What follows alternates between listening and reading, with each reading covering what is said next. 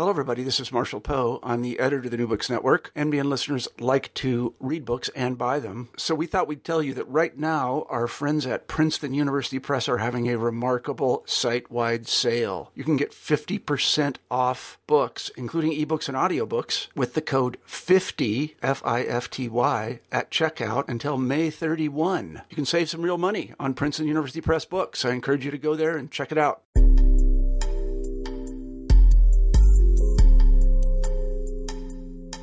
Welcome back to New Books in Gender Studies. I am the host of the channel, Lillian Barger.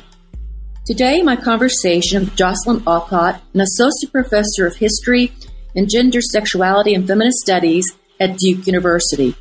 Her book, International Women's Year, The Greatest Consciousness-Raising Event in History, published by Oxford University Press, is the topic of this show. Her book examines the genesis of the UN's 1975 International Women's Year and the 2-week conference of NGOs and government officials held in Mexico City. From the planning to the gathering itself, there were conflicts regarding what were the significant women's issues among the world's geopolitical divides. Cold War competition colored how delegates, often from the same nation, differed in their expectations. Women from third world nations expressing concern with subsistence labor, gender violence, and racism clashed with women from the first world concerned with marketplace and sexual rights.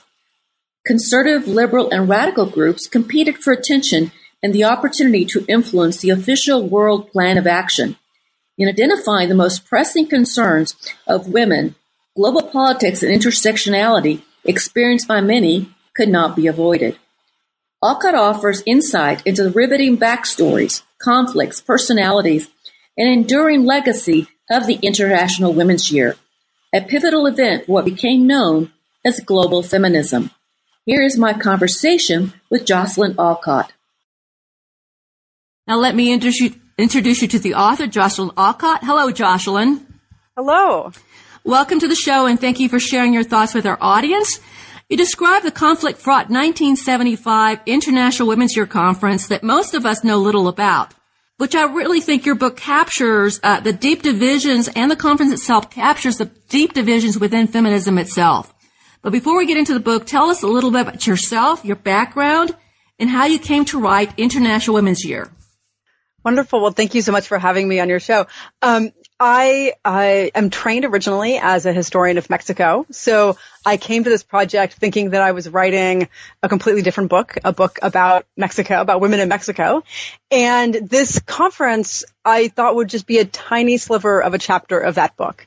And in fact, actually, the dirty secret is that I was committed for tenure, and I thought, well, I need to get something out of my next book, so I'm going to do a quick article on this 2-week conference.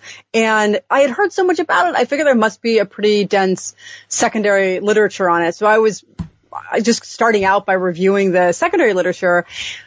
And what I realized was that there really wasn't much written about it, which completely surprised me. I had heard about this both from a Latin American studies and from a women's studies perspective as being this pivotal moment in transnational feminism.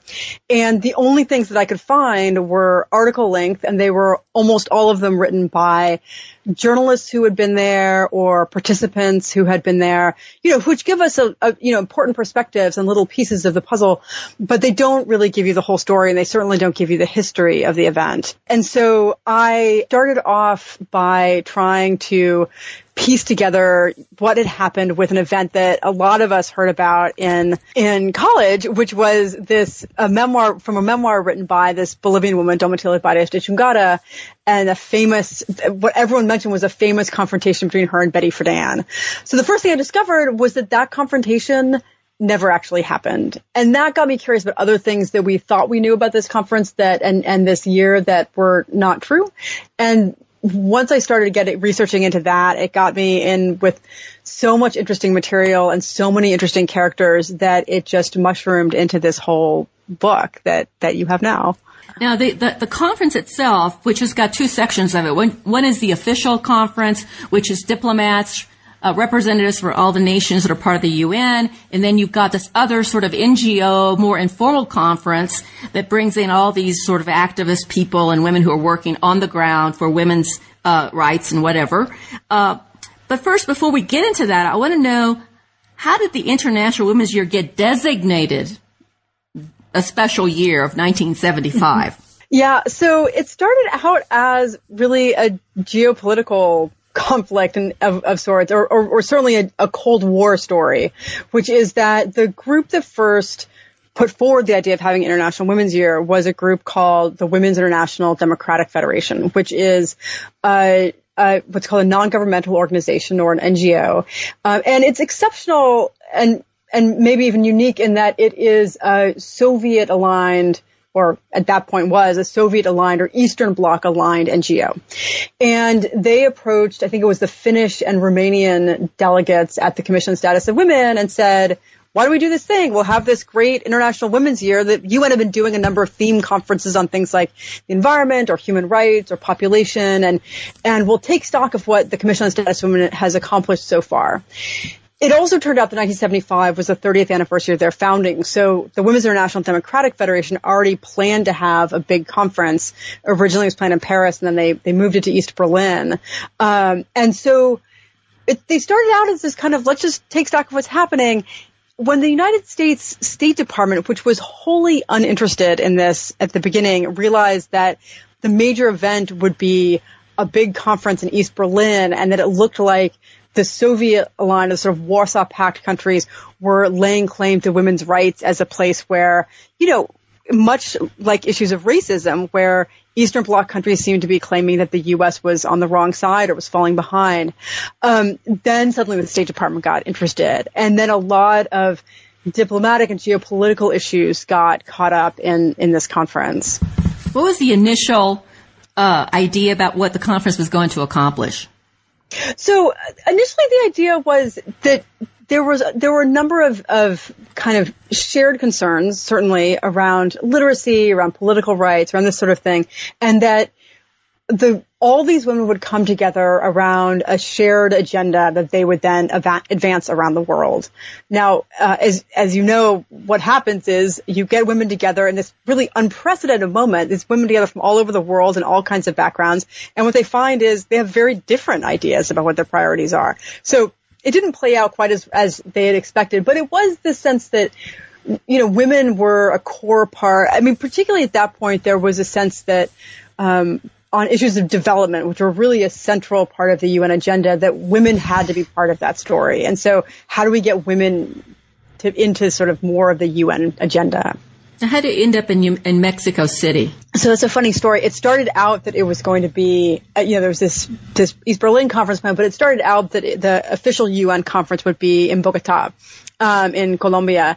And Colombia was going through a democratic transition. So it had transitioned from having, trading off parties governing to an open election, and no one knew what party would be elected. And when the new party was elected, they decided that they didn't want to host the conference anymore. And Mexico City, or Mexico rather, the Mexican government was led by a man who was nearing the end of Mexico's a single 6-year term, or was near the end of his term as president, and was very eager to succeed Kurt Waldheim as Secretary General of the UN. So when when Colombia decided that they wouldn't host it, Mexico quite eagerly stepped in to host it. Now, during the planning stages, before we get to the conference, I want to talk about the planning stages, because during planning the conference, they were short of money, they were short on time. There were also lots of conflicts about what was important, what was going to be covered, who was going to be invited, who was going to represent who. Right there in that planning stage, before they even got to Mexico City, you could see that there was going to be trouble. So what are some of the issues and conflicts and problems that were happening during the planning process that sort of give us a clue of what's coming? Yeah. I mean, already during the kind of setup during the planning is complicated, because there are these two groups that are trying to plan. As I think you mentioned, there are two parallel conferences. There's an official government conference, and then there's a parallel NGO conference. It's clear there's going to be conflict at the parallel NGO conference, because there's conflict even between who gets to control the planning. There was a group in Geneva that was much more diverse, but because of that diversity, everything moved a little bit more slowly. Just getting people together was more complicated. And then there was this much smaller but much less diverse, in fact, quite homogeneous group of New Yorkers that was planning from the UN headquarters in New York City. And because of time and money, they ended up really being in control of that. And then on the government side, there was just, that's to say, the official conference of government delegation, there was conflict really from the get-go. That is to say, everything about who could be invited, what, all these national liberation movements were afoot. Which of them do you give status to attend a conference like this? Mozambique got independence right in the middle of the conference. So there was sort of upheaval in who could represent, and that really shaped that. And on both sides, on the issues where it seemed like there should be complete agreement. So, there are some that seem really obvious, like literacy. So on literacy, you think everybody understands literacy is good. But there were issues. First of all, it meant that you privilege the written word over oral communication, which for a lot of women, that they principally knowledge was transmitted orally. It also meant that you privileged often imperial languages like Spanish or French over whatever indigenous languages there might have been in that community. And that's how literacy was measured. Another issue that seemed like it would be one that for unity was motherhood. Like, who doesn't love motherhood, right? And it seemed like the core natural biological aspect of womanhood. But once you got a bunch of people in the room, started talking about what you mean by motherhood and what it's supposed to look like and what policies attached to it, it got very fraught. In fact, in some ways, those issues that seem most so-called natural end up being, I think, the thorniest to deal with in this kind of a conference. And then there's some bigger issues between the first world and third world.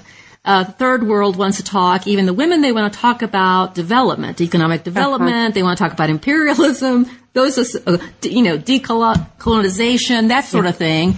And the first world women want to talk about equality, political rights, more, and that right there sets them.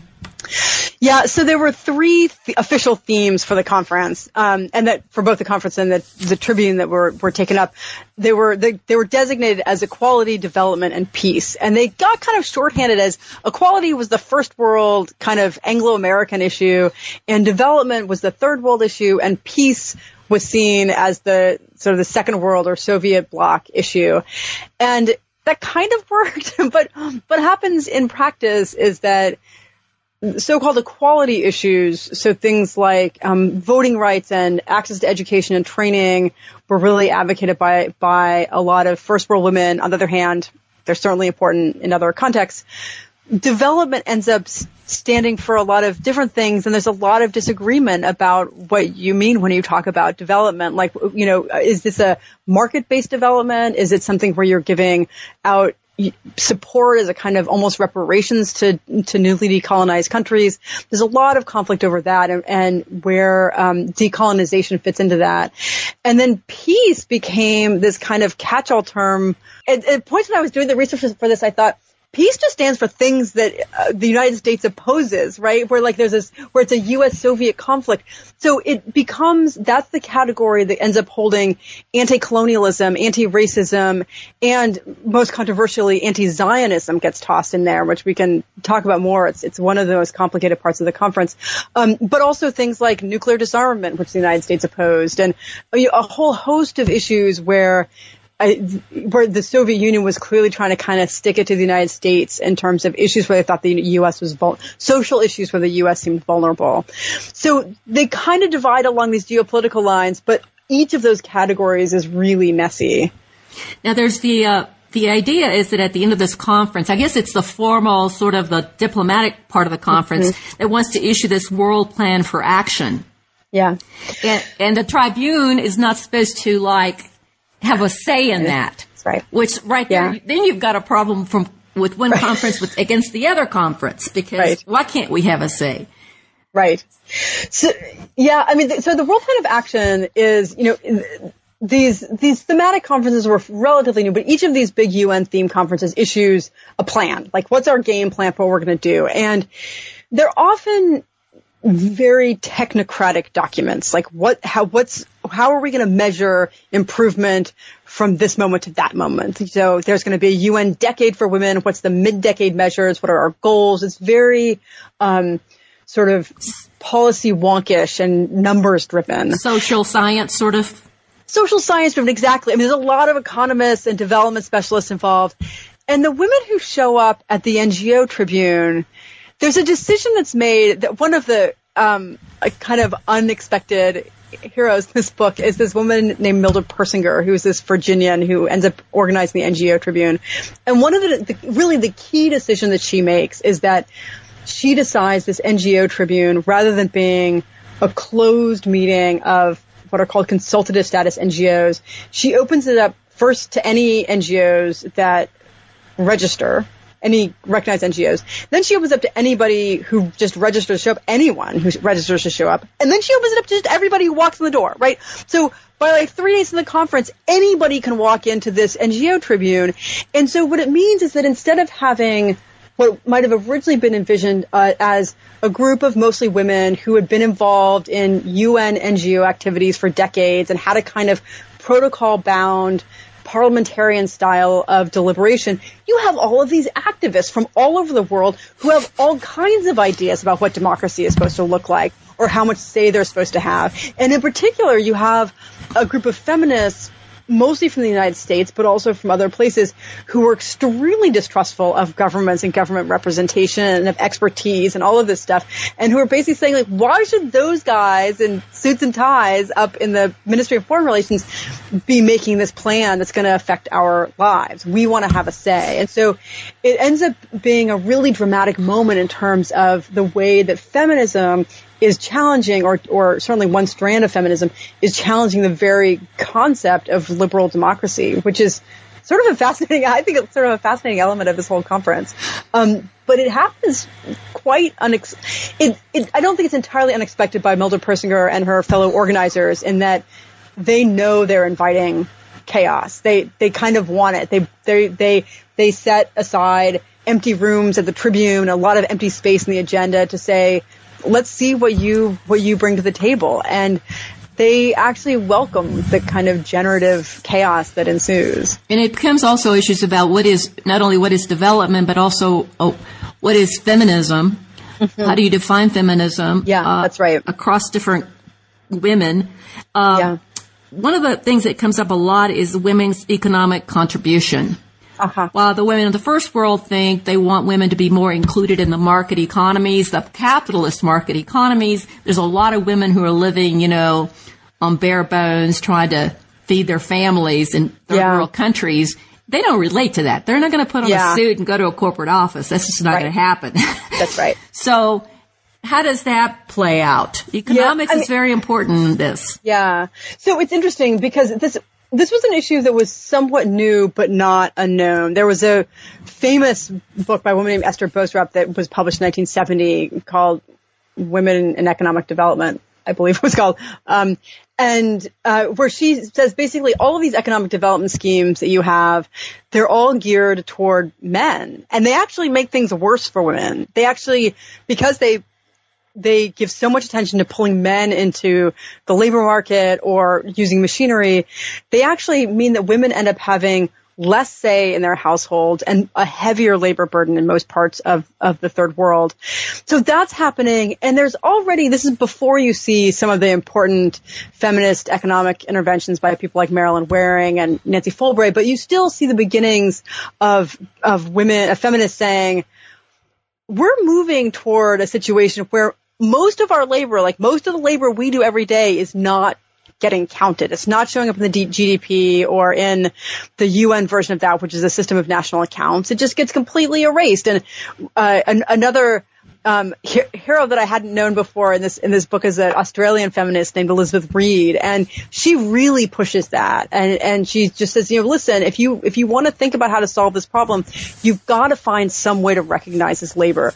So there was all that, but there was also just a deep I think in fact, just today on the radio heard something where the way they measure women's liberation was by how many women were in the paid labor force, right? Yeah. And that's just not, for most women, that's like alienating your own labor is not how you think about your own liberation. You think about things that are dignifying your labor, recognizing or rights that attend to what you you provide, but it's not selling your labor power is not the main thing. So that was a real disconnect, because for a lot, particularly of U.S. feminists, and you think about how important Betty Friedan was, and she was there and she was a leader of this group, saying we were trying to get out of the house and into the workforce and to have our labor recognized and paid for and get equal pay.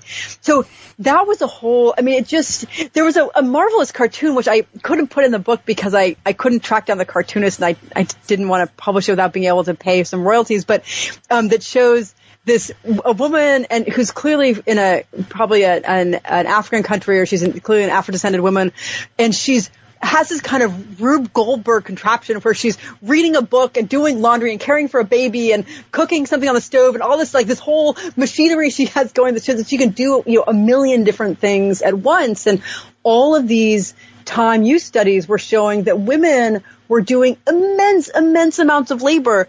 And in all of these policy documents that those UN folks were looking at up at the government conference, none of that labor showed up. That labor was completely invisible.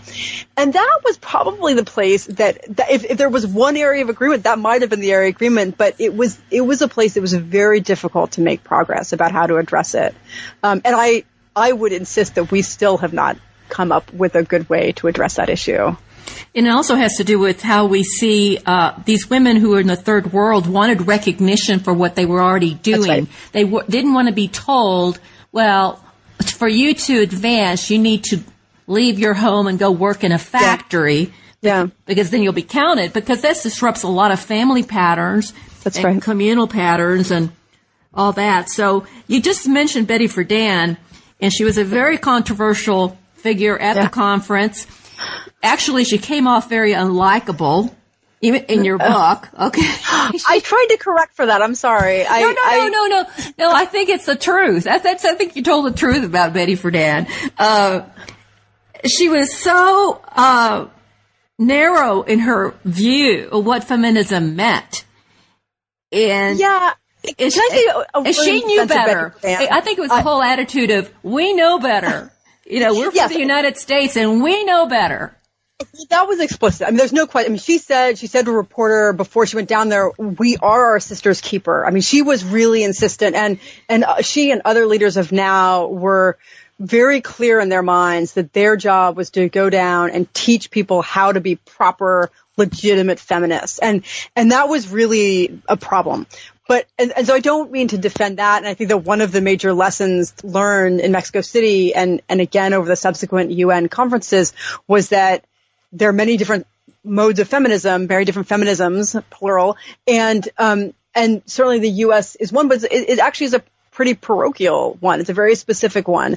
But I will say this about Betty Friedan, which is that she was fighting the fight, right? I mean, and part of, I think, her attitude was, which, in retrospect, it seems very narrow and very ill-informed, which she felt like every time she turned around, the government or the Catholic Church or somebody was trying to shut women down. And so that she had to be constantly embattled. And there's this actually really poignant moment in, one of the things I wrote, she has this kind of hilarious short essay she wrote called Scary Doings in Mexico City, which has a sort of Cold War thriller style tone to it, but where she talks about watching things really blow up in the NGO Tribune and how much conflict there was and how little women really agreed on. And she had really been vilified for trying to kind of control things too much. And so she had stepped aside so that she wouldn't seem like she was trying to control things. And she just kind of went out of the Tribune and sat on a bench and just cried. I mean, she was just really depressed is not even quite the word, just beside herself that this moment that she thought could be a moment of tremendous unity. That's what they all saw was unity. Just seemed to be falling apart. And, you look back and it seems naive that you would think that you could bring all these women together and they would all agree. But I think she really had a kind of utopian idea that women would govern differently in the way that she and a lot of U.S. feminists tell the story. You always know that something bad is happening because men show up. And it's, if men are in the room, like something's gone wrong, which was not a view that was shared by most of the women at the Tribune at the conference. But it comes from this place that is not, she could be self-aggrandizing and self-important and all of that and certainly parochial in her own way. But it also came from a place of really wanting, as she successfully did, really wanting to push feminist issues into the international consciousness. So I regret a bit if Betty Friedan comes off as quite the villain that I think she maybe does, because she did important work there, even if it was only the work of antagonism that made other things happen, if that makes sense. Right. It may be that I just know a lot about Betty Friedan, and so I've already came into it with some prejudices.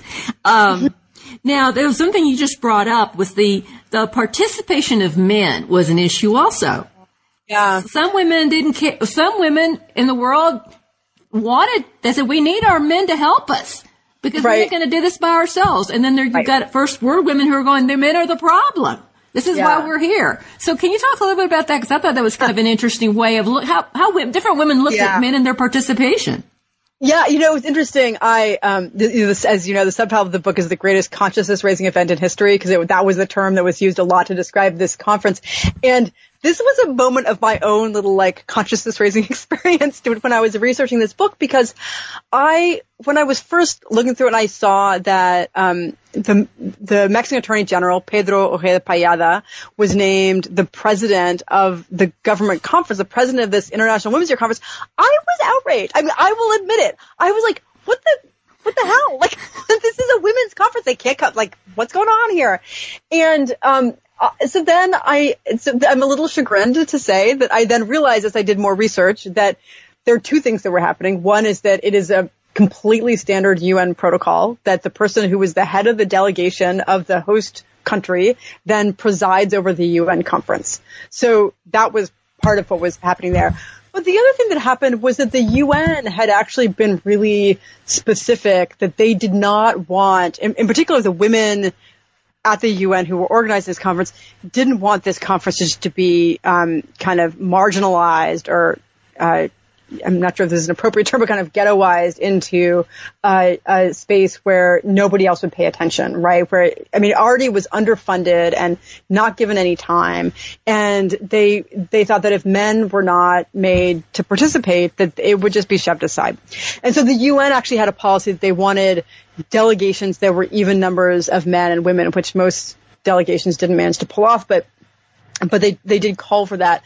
But then the other thing that happened was that, while Betty Friedan was threatening to lead a march of women up Insurgentes or up La Reforma, I guess it was, to protest having a man preside over this conference, most of the women, particularly women from Latin American countries, were saying, look, this is a good thing. This means that finally this stuff is going to get taken seriously, and we can't solve these problems on our own. These aren't women's problems. They're social problems. They're problems of full, complete societies. And so these have to be things that we work out between men and women and together in concert.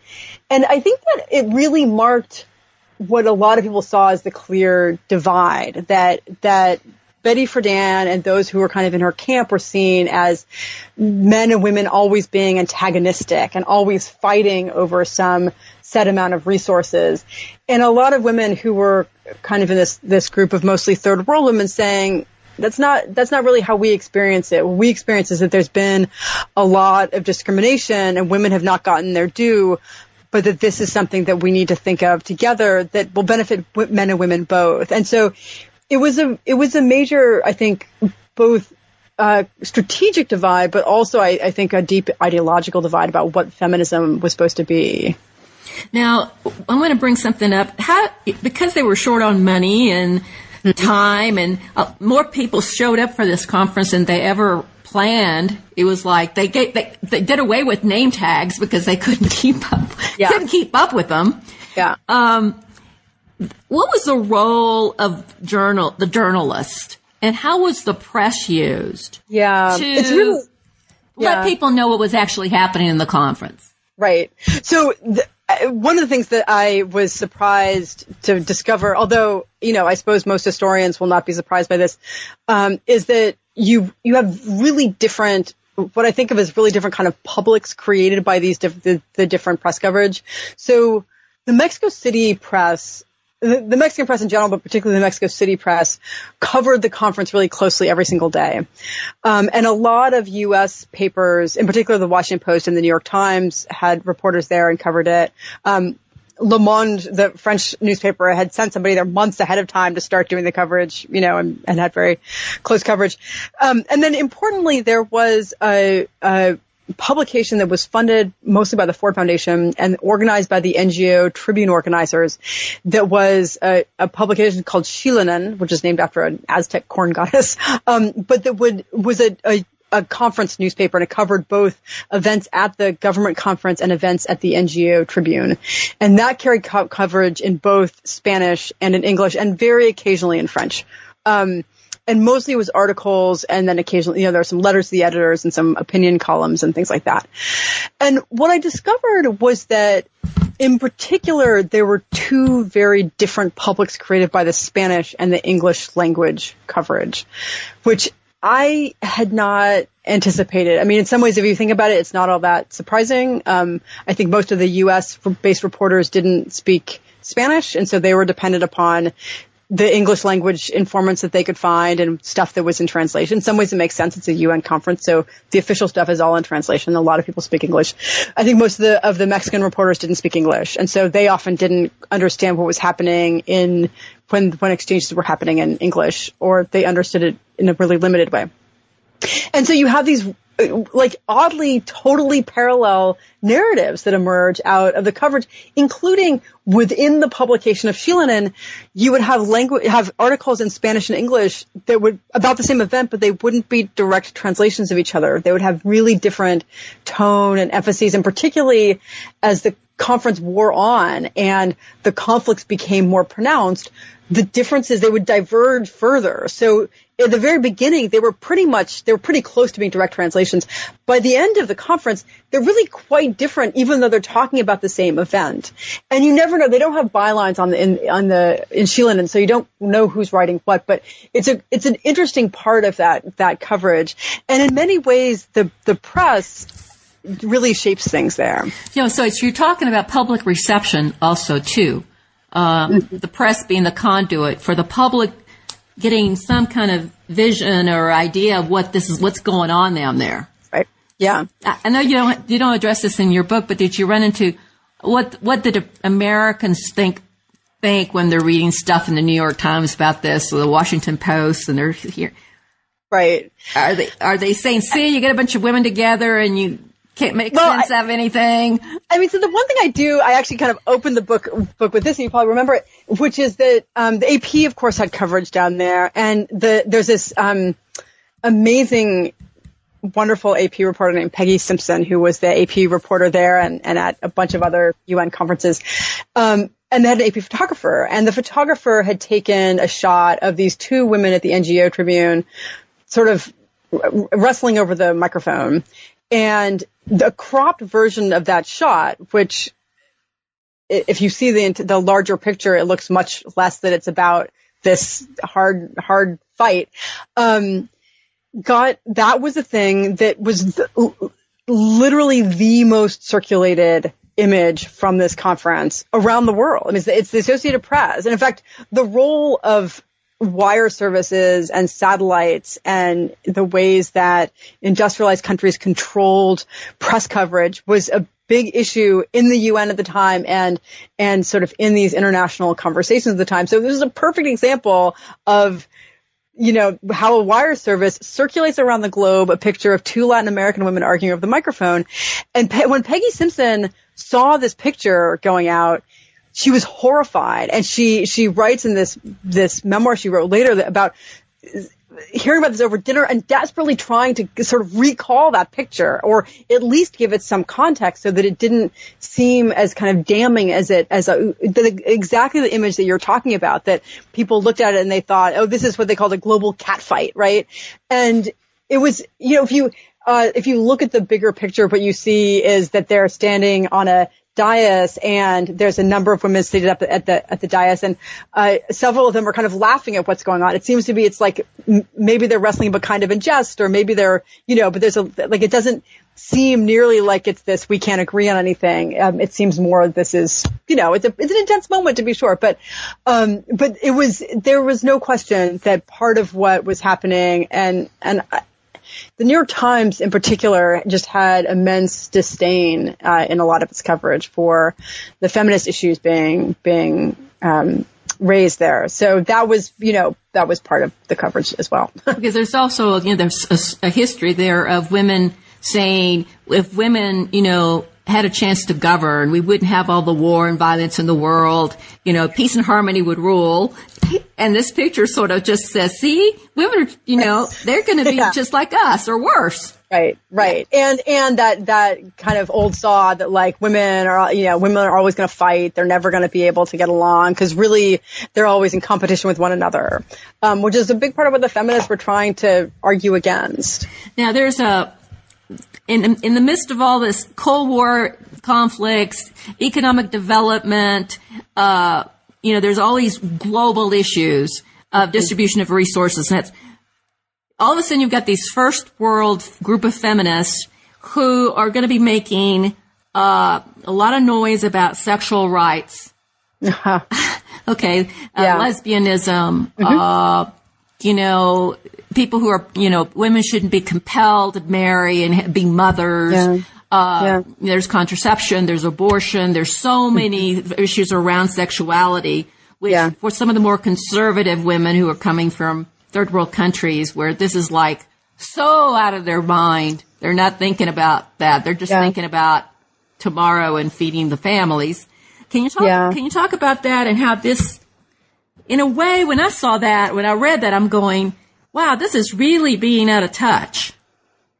Yeah. I mean, it's one of the heartbreaking aspects of this conference, although I would argue this is not something that's been resolved, which is that human rights and sexual rights were generally set up as a kind of zero-sum game, right? And that if in several moments during this conference, there are explicitly moments when participants have to choose between, are you going to go to this event for, that's protesting human rights abuses under the Pinochet regime in Chile and how women are getting taken in as political prisoners, or are you going to go to this other thing that's about reproductive freedom or that's about lesbian rights? And so it's really, they're really set up in opposition to one another. And repeatedly you have participants saying, in particular on the side of the kind of human rights end, saying, if you're supporting all of this sort of sexual rights stuff, it's just a distraction. You're detracting from what we're trying to do. I think that part of that, has to do with as any good historian would say, it has to do with context, has to do with the particular context, which is that in the mid 70s, and I think that a lot of people remember this, there is a really aggressive population control efforts. And so, forced sterilizations, not just in places like India and Mexico, but also in places like Los Angeles and right here in North Carolina, where I live, where a lot of women and occasionally men as well, but mostly women were being sterilized against their will. I think for a lot of third world women, the question about population control was miscast. They wanted to say, well, the problem here is resource consumption, and that's y'all's problem. That's not, that's a first world problem. That's not a third world problem. The problem is per capita consumption. And so there was this real tension over that. And so when U.S. feminists came in really emphasizing reproductive rights and access to abortion. This is, of course, is just 2 years after Roe v. Wade, and they're kind of flying high on that. The sense from a lot of the third world women is, wait, we want to know why you're trying to control our bodies. And USAID was really involved with a lot of the reproductive control and the kind of population control stuff. And so there was a real tension around that got caught up in this population control and forced sterilization stuff. And the stuff about lesbian rights, it's a really interesting moment in the conference, but also gets swept up in, this issue we talked about earlier, where a lot of third world women who were thinking about issues of gender complementarity were really perplexed about where lesbianism, for example, would fit into that. Like, how does that fit? I should say one of the most prominent leaders, though, of the lesbian rights discussion at the conference was a really prominent Mexican playwright and theater director named Nancy Cardenas, who this is the piece of Mexican history that I like, which is it's the first ever issuing of the Mexican Lesbian Manifesto, and it's when a lot of the Mexican lesbian organizations that had been underground come out, so to speak. And that was a really critical moment of the conference, not least because it's when a lot of, mostly Mexican because it was in Mexico, but a lot of third world lesbians spoke out at that conference. So it's more complicated than just first world, third world, but it certainly gets cast as a first world, third world problem by a lot of the media and by a lot of the human rights people who want to dismiss the sexual rights part of it. Yeah, like when I think it just reminded me of the fact that while lesbians might be fighting in the late 20th century for the right to marry each other, you've got situations all over the world where women are forced to marry, right? Or you have child marriage. And they're going, you're worried about having the right to marry? We're worried about the right not to get married. Right, exactly. And so you just have these, and partly it's that this is, this conference in 1975 is sort of sui generis. You haven't had anything like this with such a diverse group of women and such a diverse collection of issues. And so that's part of it, is it's a beginning of what's become a very long conversation. But at the beginning, there's a lot of misunderstanding that's happening. Now, part of it was kind of some of the chaos at this tribune was sort of by design, because the planners sort of left it sort of really open, a lot of time for open mic sort of thing. People could get up and talk about what they wanted to talk about, and it was always like they were asking for it. There was nothing shaping it. It's just show up and speak your piece, which did they realize that's what's going to happen, or did they thought it was going to be better than what happened? I don't think they realized exactly what would happen, but they absolutely, I think that when Mildred Persinger, who organized the NGO Tribune, and a Chilean woman named Marcia Jimena Bravo, who was actually living in New York and working with the Population Council, they kind of planned the logistics, and they explicitly said, we are going to, open the Tribune up to anybody who shows up. And then we're going to have all of these rooms, and you can just sign up. Anybody can sign up to reserve a room. And so, the lesbians reserve a room, and the Chileans reserve a room, and there are these Ukrainian hunger strikers that are kind of this mysterious presence there. They're reserving a room. So there's all of these groups that just reserve rooms to stage conversations about all kinds of different, it's women against imperialism and, the Catholic women and all kinds of groups. And then sometimes there are these, one of the things they have, which is very 1970s, is the global speak out. So they just set this whole thing up, and women line up at the microphone. Not just women, but mostly women line up the microphones to speak their piece. And there's, there are time limits and whatever, but about what they think are the most pressing issues. And part of what, and I know that seems a little nutty, but it actually was the most important part of this conference, which is that Mildred Persinger and Marcia Jimena Bravo were really clear that what they needed to do was to allow all of that chaos to exist and all of it to come out, and to have it be that kind of frictive, generative conversation. And what's interesting is, and this actually was, I thought, one of my more interesting finds, was that if you look at the discussions in particular with, like people from places like the Ford Foundation, people they're asking for money to support this, part of what they're saying is, this is going to be a sort of didactic moment, but not in the way that Betty Friedan and her ilk are imagining, which is where U.S. feminists come down and they teach everybody else how to be a real feminist, but quite the reverse, which is that all of these third world women are going to teach North American feminists about the vast range of women's issues and how many different constituents there are as part of this movement. And they actually succeeded. It wasn't, okay. so case closed. We've done that. We can check that off our list now. But they really did succeed in opening up what has been an incredibly important conversation that's played out in the decades since. And I can't help but credit these, Mildred Persinger was an incredibly inexperienced organizer at the time. She'd come up through the YWCA, which I now realize is an incredibly important force for both gender and racial justice, which I had no idea about, but I now have learned a lot more about the YWCA. And she'd been involved in civil rights stuff in Virginia where she had grown up, and then she'd moved to Dobbs Ferry with her husband and to this kind of suburb of New York. But she wasn't somebody, she was nobody's rabble-rouser, and she wasn't even a particularly experienced organizer, and she got tapped for this for, I think, reasons having to do with wanting to get out of some of the Cold War issues. She also was just a particularly gracious person, which I think was an important part of this story in ways I hadn't anticipated. She would write these wonderful notes to people, thanking them and so forth. And it just sort of created goodwill in ways that I think wouldn't have happened had the sort of hardline Cold Warriors remained in charge of things. Yeah, I think this is just a little side, but can you imagine if we had a U.S. national convention and everybody showed up with an open mic? Well, so it would be crazy. We would have a war. Well, there was a war. So 2 years later, the United States in classic form has its own International Women's Year conference that's not international. It's not during International Women's Year. It took place in Houston. It was all U.S. women in 1977. And so that was what the U.S. called the International Women's Year Conference. It's a little confusing. There's actually a new book about that conference out now as well, it was crazy.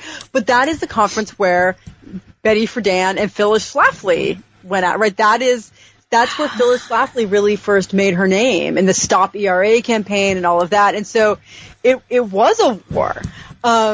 It's also where Betty Friedan finally turns away, gives up on her lavender menace language, her anti-lesbian language. So, but that happens a couple years later, and that was another crazy moment. I think it's the Kansas delegation turned its back during the discussion of abortion rights, and that's a pretty crazy moment. So. Well, there is so you've got all this conflict, and they've got all these rooms set up and ways for people to connect with each other who have common interests. But all of a sudden, you've got these counter congresses, sort of getting started, caucuses. Betty Friedan leads one, and they're trying to shape the world plan for action. They're trying to come up with a list of propositions that they want everybody to agree on. But that was part of the thing was, no, we're not going to issue a statement, and no one can issue a statement. Yeah. That was really controversial. So Betty Friedan led what was at first called the Feminist Caucus. And the Feminist Caucus started before the conference even started. There had been a pre-conference gathering of journalists that had been mostly intended for third world journalists to be able to educate first world attendees, again, to kind of counter this first world domination of international media. And there were other participants. Gloria Steinem participated in that as well, although she left before the conference really got going. And Betty Friedan was there. And Betty Friedan starts what she calls the Feminist Caucus. And that is this group that comes out trying to kind of dominate the Tribune, and then insists, even though the organizers of the Tribune were really explicit at every opportunity they got, all of the promotional materials and all of the registration materials and the opening conference, and every chance they got, they said, nobody speaks for the Tribune. We're not going to take minutes. We're not going to have any official report, and no one is allowed to represent the position of the Tribune. And Betty Friedan totally ignores that. And she leads a group of a delegation of women up from the NGO Tribune to the government conference to try and shape this official world plan of action. And it's hugely controversial. And then they try to kind of correct this. They rename themselves the United Women of the Tribune to sort of get away from the feminist language that set them apart a bit. But there was no way to really, there was so many problems. First of all, the amendments that they were proposing were only available in English. Nobody had seen them. They wanted to say that it represented the whole Tribune, but they couldn't possibly. And so it just ended up being more evidence that feminism was some sort of, U.S. imperialist project, which, didn't play well. There was one scene that you described. I think it's when this feminist caucus, I guess, and was gathering, and there were the official representatives of the United States were there, and there were a couple of men, or there was a man, and the women were not open to listening to. Oh, well, you made me think of there was an interesting moment, a kind of fascinating moment, which is that the U.S. delegation, the U.S. government in general, was very into the promise of NGOs as a kind of private sector governance. I mean, it's really interesting. I mean, I think for a lot of scholars of NGOs, they've looked at the ways that NGOs were part of a kind of what we think of as a neoliberal project, or a project of kind of privatizing certain aspects of governance. And so there's a lot of language in the organizing of this from the U.S. delegation that they want the private sector to be really important. Among other things, the U.S. government didn't want to put up any money, so they kept telling these women to raise money, like in the private sector, go like ask the private sector for money. Among other things, they wanted to have a relationship between the official delegation and these NGOs. And so the first weekend, the conference starts on a Thursday and kind of awkwardly goes over 2 weekends. So the first Saturday of the conference, they decide they're going to have a kind of an open forum, an open meeting at the U.S. embassy, where the U.S. delegation can, it's like meet your delegates or whatever, and the U.S. delegation will be there, and NGOs can come and ask questions or make comments, and they're really keen on this idea that there's going to be open communication between the U.S. Official delegation and all of these private sector grassroots activists or whatever. And they get there, and the delegation, it's the largest delegation at the conference. They've violated every UN protocol about how big your delegation is supposed to be and how it's supposed to be composed. But so it's a quite large delegation, and is actually pretty diverse in certain ways. The Nixon administration had been and by this point, the Ford administration, of course, in the middle of this, there's also Nixon resigning. So this is now, at this point, the Ford administration had been somewhat cynical in terms of the way they've composed it. They've checked off every box in terms of they have, 2 African Americans and a couple of what they call Spanish speakers and so forth. But a lot of the people in the audience are activists who are not satisfied. So there's a woman from the Congress on Racial Equality and someone from Raza Unida, and there's just a lot of protesting against the delegation. But the U.S. delegation is led by Daniel Parker, who's the head of USAID, and there's a lot of opposition to him, not just because he's a man, although that's the most vocal part of it, but USAID is responsible again for all of these like population control efforts. In fact, one of the most hilarious moments in that long confrontation is there are actually 2 men on the official delegation, one of whom, they're both USAID, one is the director, and then there's another man. And the other guy gets up and introduces himself, and he's getting kind of razzed by the audience, and he's talking about how important it is to have control over your reproduction. And someone from the audience asks him if he's had a vasectomy, and he says, yes. I mean, it's just a crazy exchange of people like talking about it and how important it is for men to also be part of. So, these things were really, again, like the idea of like who could participate in this and who could have any say in what, who could represent whom. Essentially, was just a fraught issue. Okay, so now we're going to get to the big question. One of the things that you claim is that this was sort of the beginning of the global feminism. Mm-hmm. What is global feminism in light of this conference? And what is the legacy of the International Women's Year and the conference? So global feminism, I think at this point is, I don't think that most scholars think of it in the singular, right? I mean, there's many feminisms that I think operate in different ways and serve different purposes. I think that feminism is now a really diverse concept.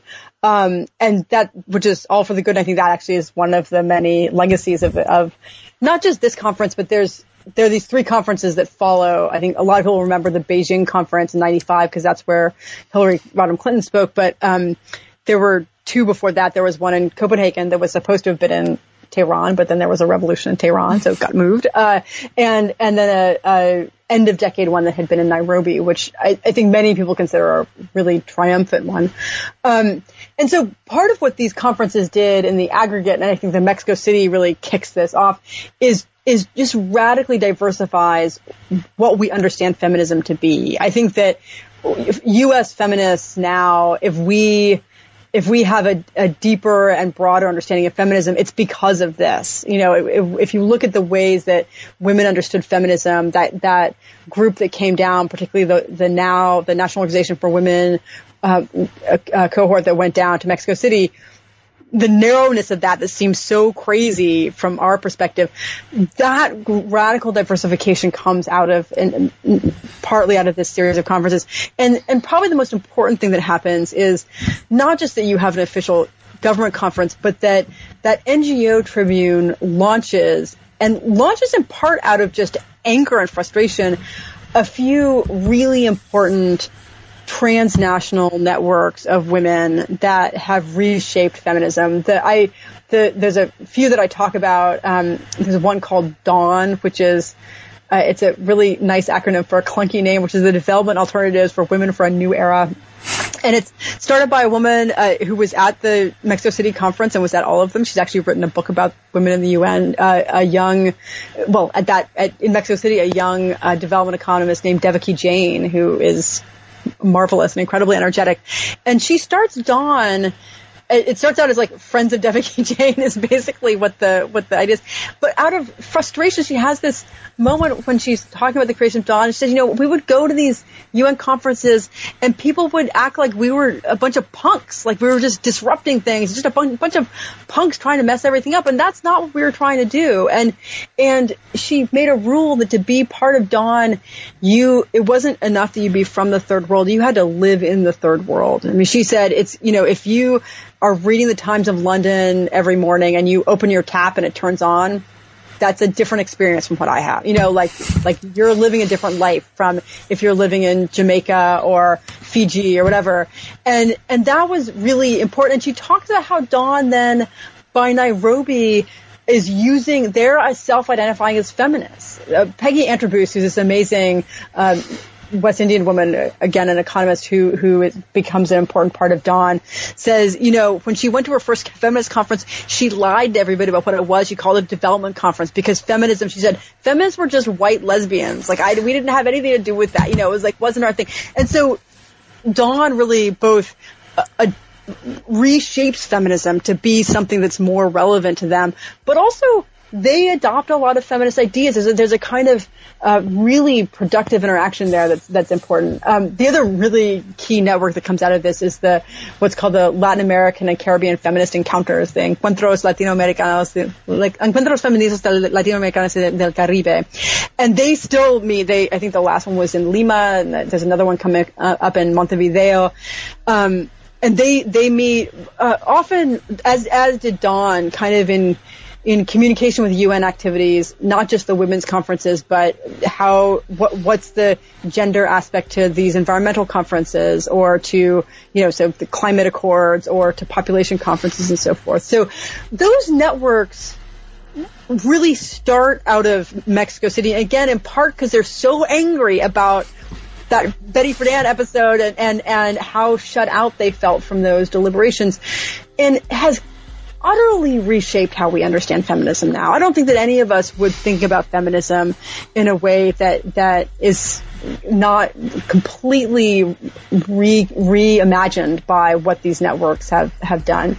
Those NGO networks are complicated, and there's been a lot of discussion about, if the money is still coming from the first world, and there's a kind of purse strings problem there, and how do you maintain independence? And that, I think, is something that hasn't gone away. I think that people still struggle with that, but it's really, I think, a critical aspect of what's happened. Okay. Thank you, Jocelyn Alcott. Thank you. And thank you to our listeners for tuning in to another edition of New Books in Gender Studies. You can reach me through my website at lillianbarger.com. This is your host, Lillian Barger.